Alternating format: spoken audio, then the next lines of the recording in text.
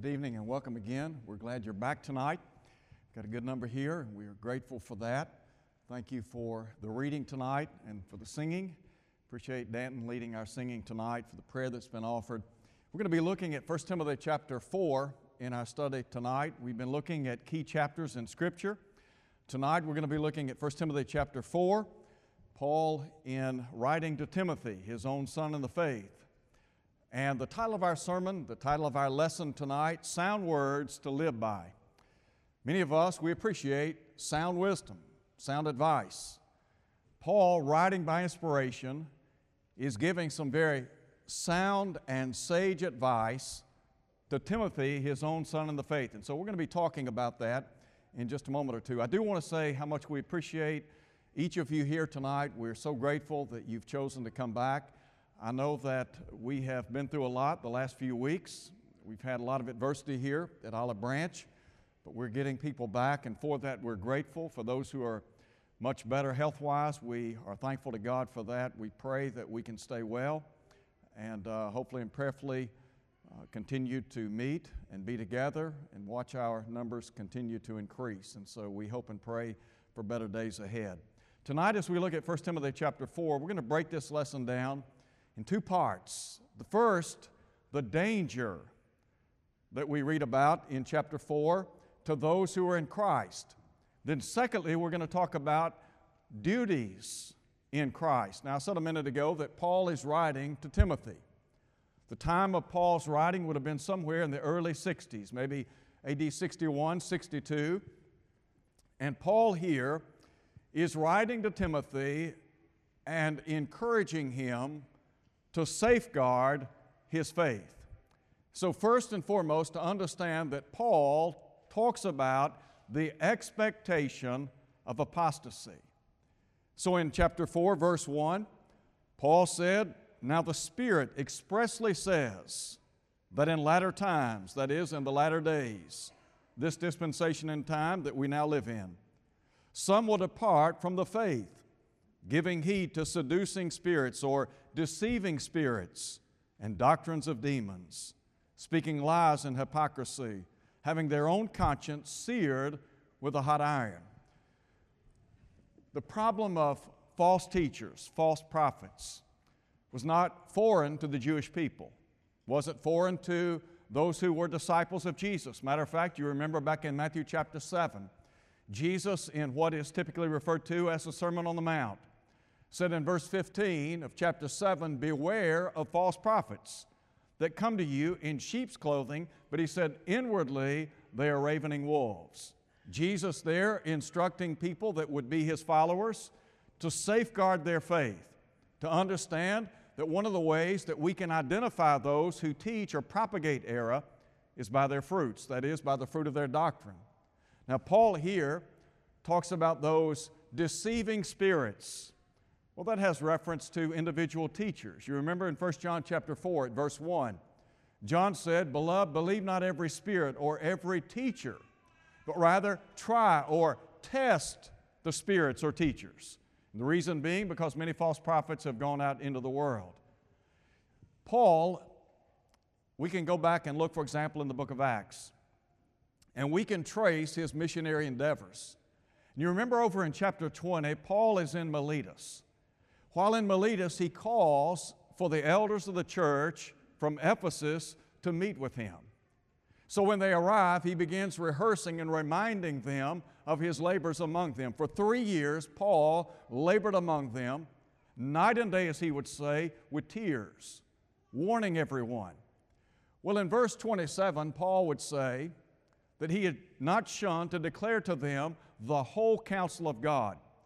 He preceded that statement by pointing out that he was free from the blood of all men. In other words, as a gospel preacher, as a teacher of God, he had discharged his duties as one who was speaking on behalf of Almighty God. He had done his very best to try to remain free from the blood of other people. In other words, he didn't want to stand at the judgment and somebody say, "You know what, you didn't tell me what the Bible had to say. You didn't tell me what God said." So then in verse 28, you remember, he said that the elders were to take heed to themselves and to all the flock.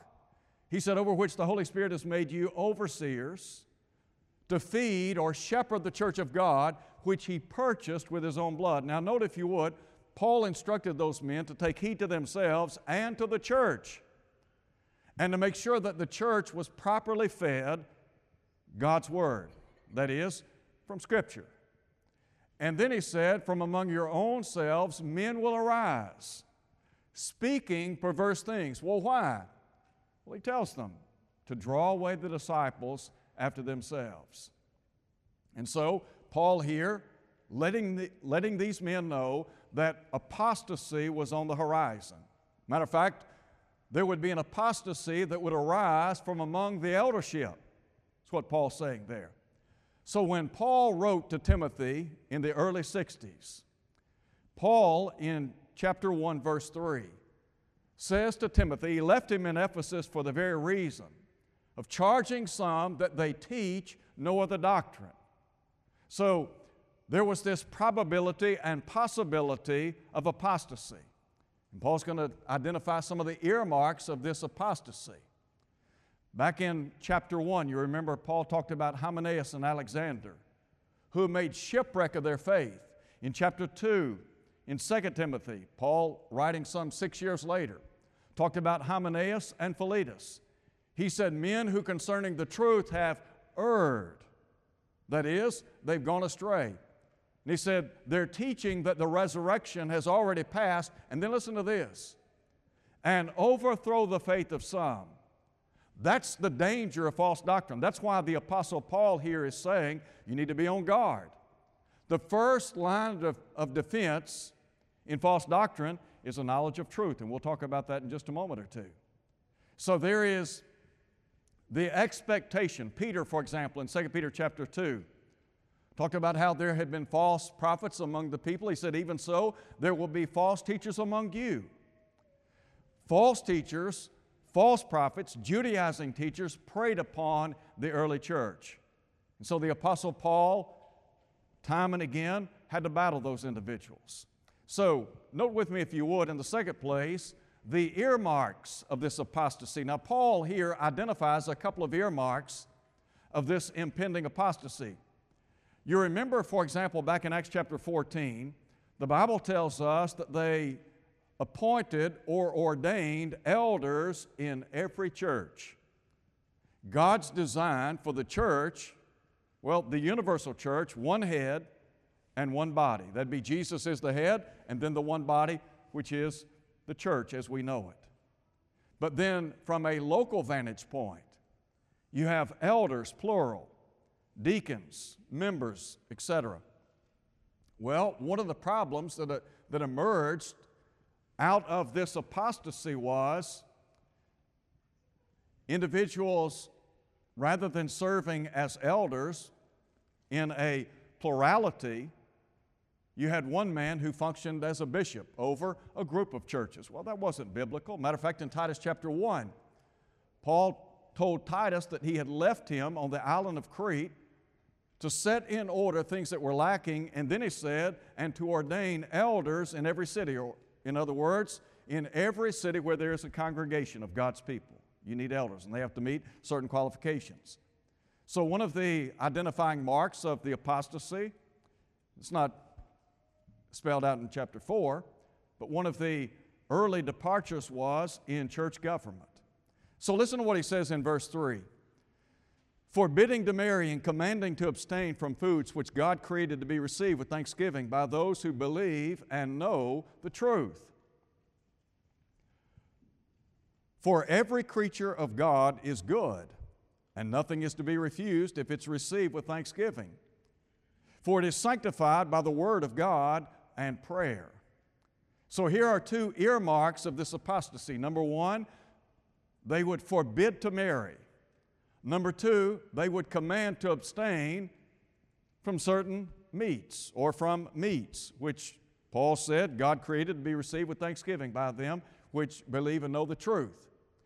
Were there certain dietary regulations imposed upon the Hebrew people? Well, the answer to that would be yes. There were clean and unclean meats, were there not?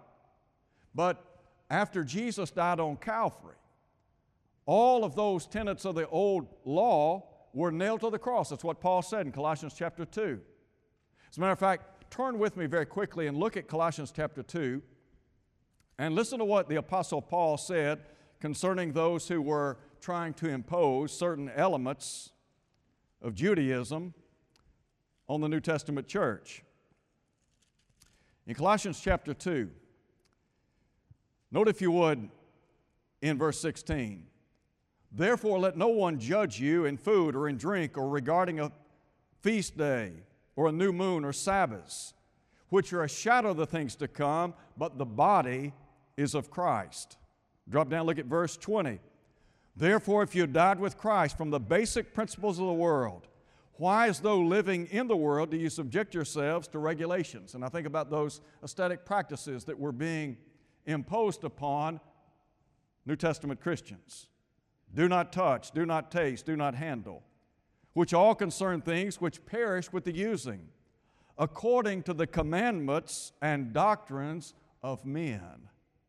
These things indeed have an appearance of wisdom in self-imposed religion or in will worship, false humility and neglect of the body, but are of no value against the indulgence of the flesh." So, two identifying marks of the apostasy. One would be forbidding people to marry. Another would be forbidding to eat meats. Well, did that come into vogue years later? Of course it did. Matter of fact, you can go back and look, historically speaking, some would say by the 4th century, those very tenets were being imposed upon quote-unquote followers of Christ. So, here's the question. Where'd that come from? Didn't come from the Scriptures, did it? You know, there are a lot of things that people practice and propagate religiously speaking, but there's no foundation for them in the Bible.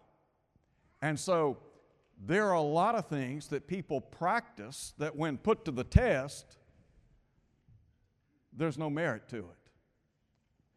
When you go back and look at the early church, the early church had its beginning in the 1st century, Pentecost Day. And then there was a departure, a full-blown departure. You had the introduction of the instrument in worship services. You had the creation of the papacy, which grew out of, as I said a minute ago, departures from the government of the church. And then you have the adoration of Mary and praying for people in quote-unquote purgatory and all of these other religious practices that are not rooted in Scripture. Years ago, I had the opportunity to be on a television program, and we were talking about what the Bible has to say. And I remember we were talking about the Bible in light of what people practice in the Catholic Church. And that's not intended to disparage anyone in the Catholic Church. But people need to know what the Bible teaches, and they need to know what the truth is. And so, we talked about 1 Timothy chapter 4 and some of the earmarks of apostasy. I never will forget this lady, a young lady, came to me outside the church building one day, and she said that she had seen the television program, and based upon what she heard us read, she was concerned. She had converted to Catholicism through marriage. So, we gave her a copy of the lesson. And she began investigating. Matter of fact, she said that she called the priest of St. Assisi in Cordova.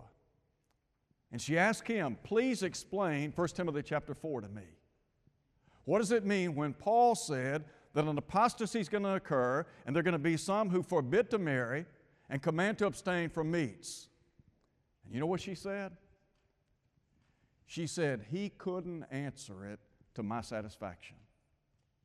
Now, what does that tell you? I'll tell you what it says to me. He had no biblical foundation upon which to stand. And so as a result of that, he couldn't answer the question. And sadly, she had converted to Catholicism, and when her husband found out that she was investigating what the Bible had to say, you know what he said? You're questioning the teaching of the church.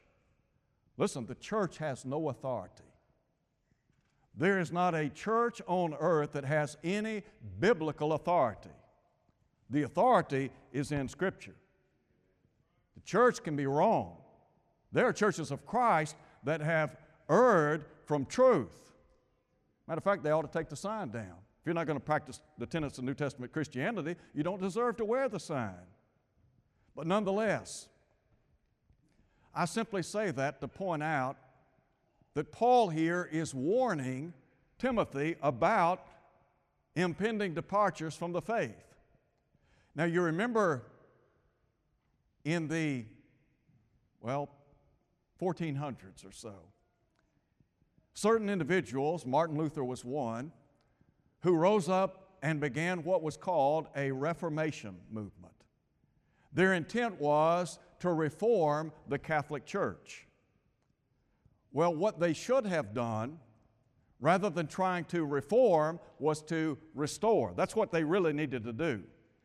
Rather than going back to the Catholic Church, they needed to go back to the first century and try to restore New Testament Christianity. And so, several hundred years later, you had a movement that took place in America. There were other people in other lands that were following New Testament Christianity. But you had individuals who arose and said, you know what, we need to get beyond the doctrines and commandments of men and simply go back and do things in Bible ways and call Bible things by Bible names. Peter said, if any man speak, let him speak as the oracles of God. So, let me give you an illustration. If you were to start looking around for an old car, say a 1968 Mustang, let's just say that you found one in an old barn and you brought it out and you said, you know what, I'm going to restore this car. Well, you could either restore it or you could refurbish it. If you're going to restore it, then that means you're going to put it back in its original state. What some people do is they restore it, but they modify it. That's not what we're talking about in terms of the church. We don't want to modify anything. What we want to do is restore the church as revealed in Scripture. Does that make sense? That's the goal. So with that in mind, I want you to think secondly, first, the danger in Christ, and there was a danger. But then note, if you would, Paul sets forth his duties in Christ, and I would say that we all have these duties, these obligations. Number one, Paul said that Timothy was to be an instructor in Christ. Now, there are two thoughts here. Number one, he was to be an educator of the truth, but in order to educate others in the truth, he needed to be educated himself, didn't he? So he would be an educator of the truth, but he needed to be educated in the truth. So with that in mind, look at verse 6. Paul said, if you instruct the brethren in these things, that is, with regard to this impending apostasy or departure from the faith. He said, if you instruct the brethren in these things, you will be a good minister of Jesus Christ. Now listen to this. Nourished in the words of faith and of the good doctrine, which you have carefully followed. When we talk about sound doctrine, really what we're saying is, it is doctrine that is healthy. There's a difference between sound doctrine and false doctrine. False doctrine will kill you spiritually. Sound doctrine will nourish your soul. Paul said here to Timothy that he had been nourished in the words of faith. You can go all the way back to Timothy's childhood. And Timothy was nourished on what? On God's Word, wasn't he? You remember in 2 Timothy chapter 3 when he said, and that from childhood you've known the Holy Scriptures, which are able to make you wise unto salvation through faith which is in Christ Jesus. So here is Timothy as a young fella. He's got a godly mother, a godly grandmother. They're teaching and instructing him in the principles of faith. They're pointing him in the direction of God. Paul comes along and Paul teaches him the gospel. He becomes a child of God.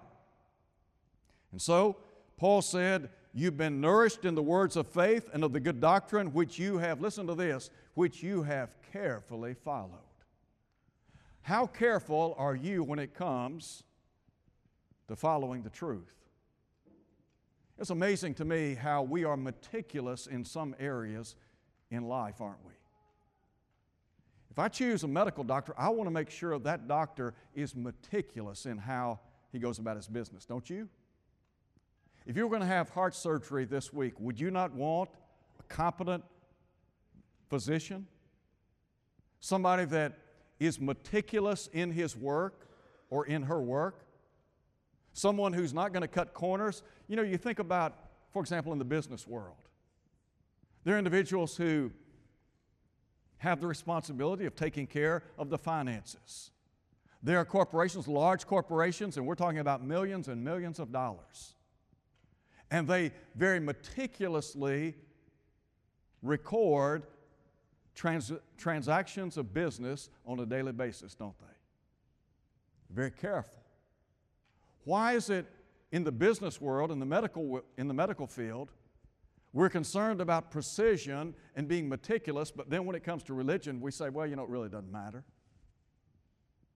I mean, haven't you heard people say that? I mean, there's no real concern about doctrine. That's not a big deal. It's not what Paul said. Paul's talking about the faith once for all delivered. There's just one faith. That's what Paul said in Ephesians 4. And Jude said that we're to contend earnestly for the faith. And so Paul here talking about the danger to saints of God. And so he said, I want you to remind the brethren of these things, instruct them in these things. Drop down if you would. Look at verse 11. These things teach and command. So, he's got to be educated in divine truth, and then he is to be an educator of the truth of Almighty God. I said a minute ago, you can't teach what you don't know, can you? Now, you know, in the first century, there were apostolic gifts. And the apostles had the ability to confer spiritual gifts on certain individuals. And you can go back and read Acts chapter 8. One of those would have been miraculous knowledge. They didn't have the New Testament as we do today. And so the gospel was in men. That earthen vessel was in men. Well, today it's in the book. But listen, if you would, to what Paul said in verse 9. This is a faithful saying, worthy of all acceptance. To this end we both labor and suffer reproach, because we trust in the living God, who is the Savior of all men, especially of those who believe. God is the Savior of all people, isn't He? And God wants us to make this message known far and wide. People are lost and dying in sin. The remedy for sin is the blood of Jesus. The ark in which people are saved is the church. So when we preach and teach the gospel and individuals submit to the teaching of Almighty God and they obey the gospel, they become members of the body of Christ, and God is the Savior of those people, isn't He? He's the Savior of all men, but especially those who believe. Think about what the Hebrew writer said in Hebrews chapter 5. Though He were a son, yet learned He obedience by the things which He suffered. And being made perfect, He became the author of eternal salvation, listen to Him, unto all them that do what? That obey Him. There is a premium placed on obeying the truth of Almighty God. So Paul is telling Timothy, you have the responsibility of preaching and teaching and grounding people in the truth of Almighty God. Drop down, note if you would, look at verse 13. Paul said, till I come, give attention to reading, to exhortation, to doctrine, or to teaching. Do not neglect the gift that is in you, which was given to you by prophecy. I mentioned a moment ago about spiritual gifts. Meditate on these things. Give yourself entirely to them, that your progress may be evident to all. Take heed to yourself and to the doctrine. Continue in them, for in doing this, he said, you'll save both yourself and those who hear you. Paul, are you saying then that doctrine is important? Sure. Paul said, listen, you've got to exercise caution in what you practice and what you preach. With that in mind, I want to share a second thing with you very quickly. First, he was to be an instructor of the truth. Secondly, he was to be an imitator of the truth. Now, there are two ways that we can teach. One is verbally, the other is visibly. So listen to what Paul says. Pick up with me if you would in verse 12. Let no one despise your youth, but be an example to the believers in word, in conduct, in love, in spirit, in faith, in purity. In other words, Timothy, I want you to be an example to other people of what it means to be a New Testament Christian. You carry yourself like a child of God. Let people see Christ living in you by your speech and by how you carry yourself among others. Note again what he says. In word, in conduct, in love. Love is that undergirding principle that Jesus talked about in John chapter 13, how people would know that we're His disciples if we have love one for another, the badge of discipleship. In spirit, this has to do with our attitude. A person might know the truth, believe the truth, strive to practice the truth, but they have a rotten attitude. And so, Paul here is saying you got to have the right attitude. In faith, you be an example of what it means to be a Christian. Your faith, that is, that rock-solid faith that you have developed over time. Remember, the disciples said to Jesus on one occasion, Lord, increase our faith. Our goal is to increase our faith, isn't it? Well, how do we do that? The way that we increase our faith is by spending time in God's Word. Now back up with me if you would and look at what Paul said. In verse 8, bodily exercise profits a little. Millions of dollars are spent every year in this country.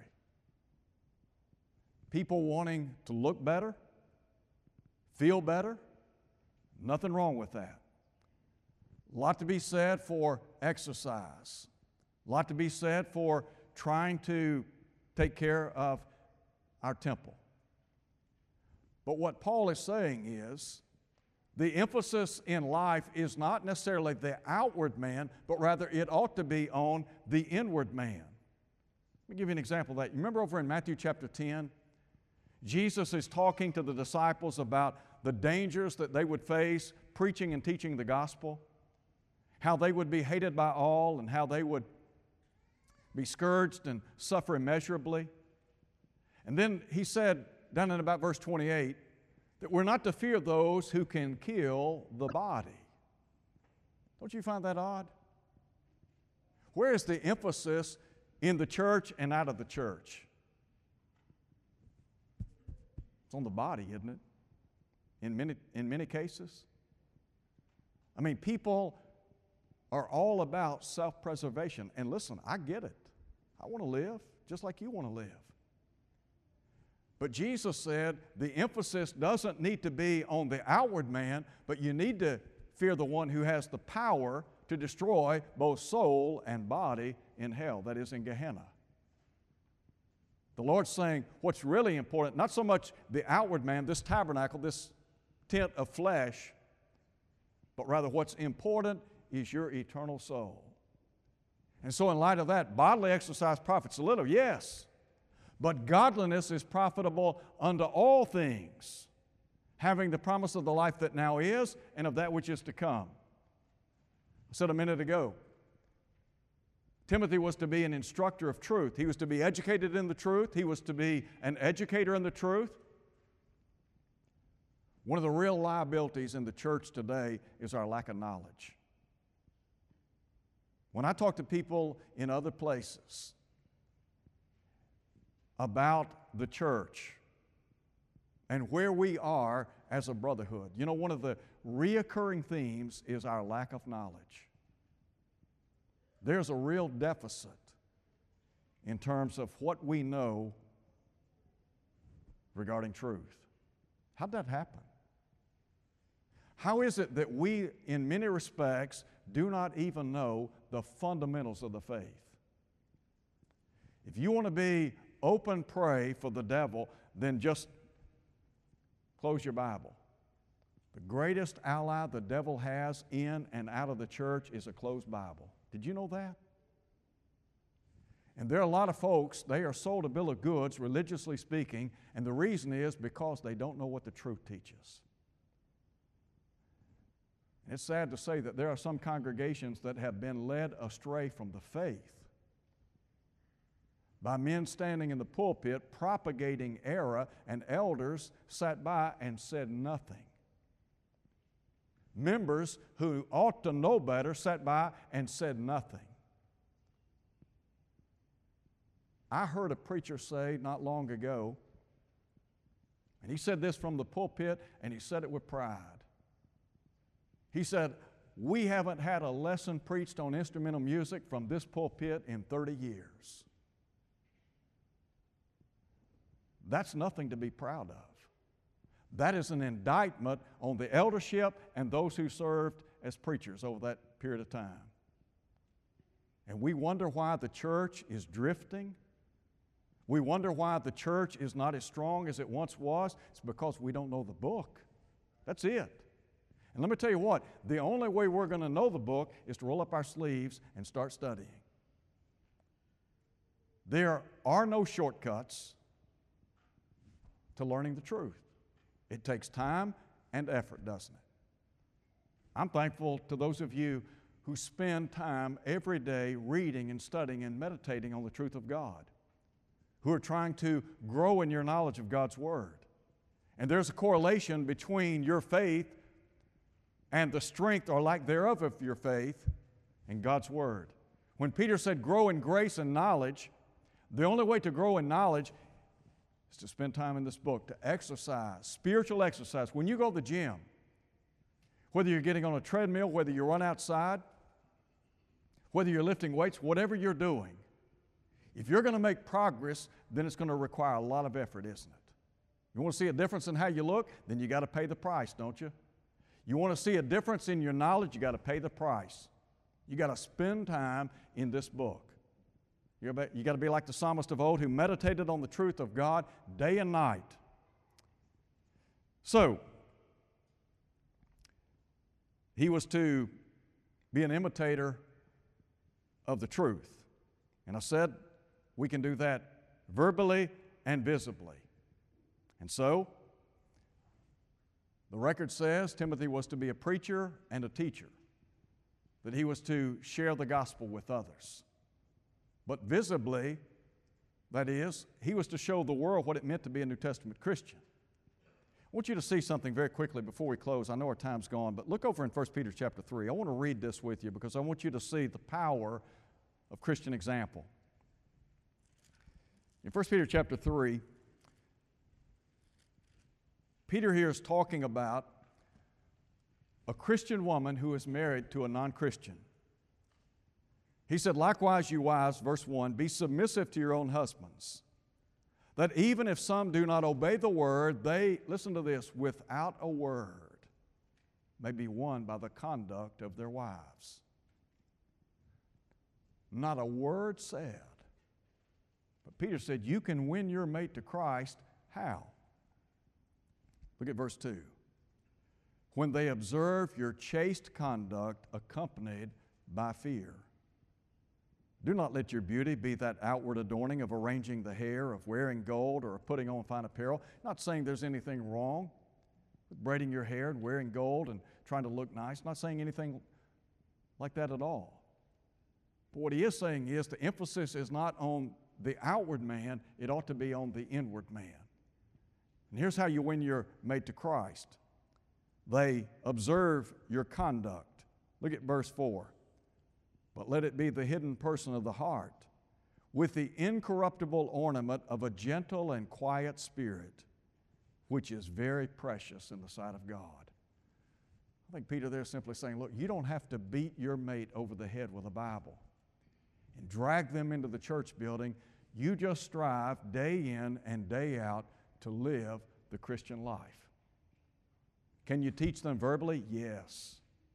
But there are times when they're not willing to listen. They don't want to hear what you have to say. So what do? You just conduct yourself like a Christian, like what Paul said, let no one despise your youth, but be an example of the believers in word, in conduct, in love, in spirit, in faith, in purity. Let me tell you what, there have been a lot of people over time who have been won to Christ by faithful mates. Happens. Don't give up. You just keep living the way you know the Lord wants you to live. Listen, that's sound words right there. You want to make a difference in the world in which you live? Live the Christian life. Be an example. Be salt and light. That's what we're talking about. Tonight, you might be here, you're not a Christian. If you haven't obeyed the gospel, could we encourage you to do what they did on Pentecost Day, where it all began? City of Jerusalem, 2,000 years ago. Peter and the other apostles, they preached the gospel. That gospel found fertile soil. And the Bible says that those people being convicted of sin wanted to know what they needed to do, and Peter said you need to repent, number one, be baptized, number two. That repentance and baptism preceded by faith in the Lord. When they did that, they enjoyed the remission of sins, Acts 2:38. God put them in the church, Acts 2:47. And the exhortation is, be faithful. You live a faithful life day in, day out, no matter what, and guess what? That kind of life is yours. You don't have to worry about that. If you're here tonight and you're not a faithful child of God, maybe you've gone away, back into the world, you're not living as you should, you want to be restored. Could we pray with you and for you tonight? God will abundantly pardon. We'd be happy to pray with you tonight as we stand and sing.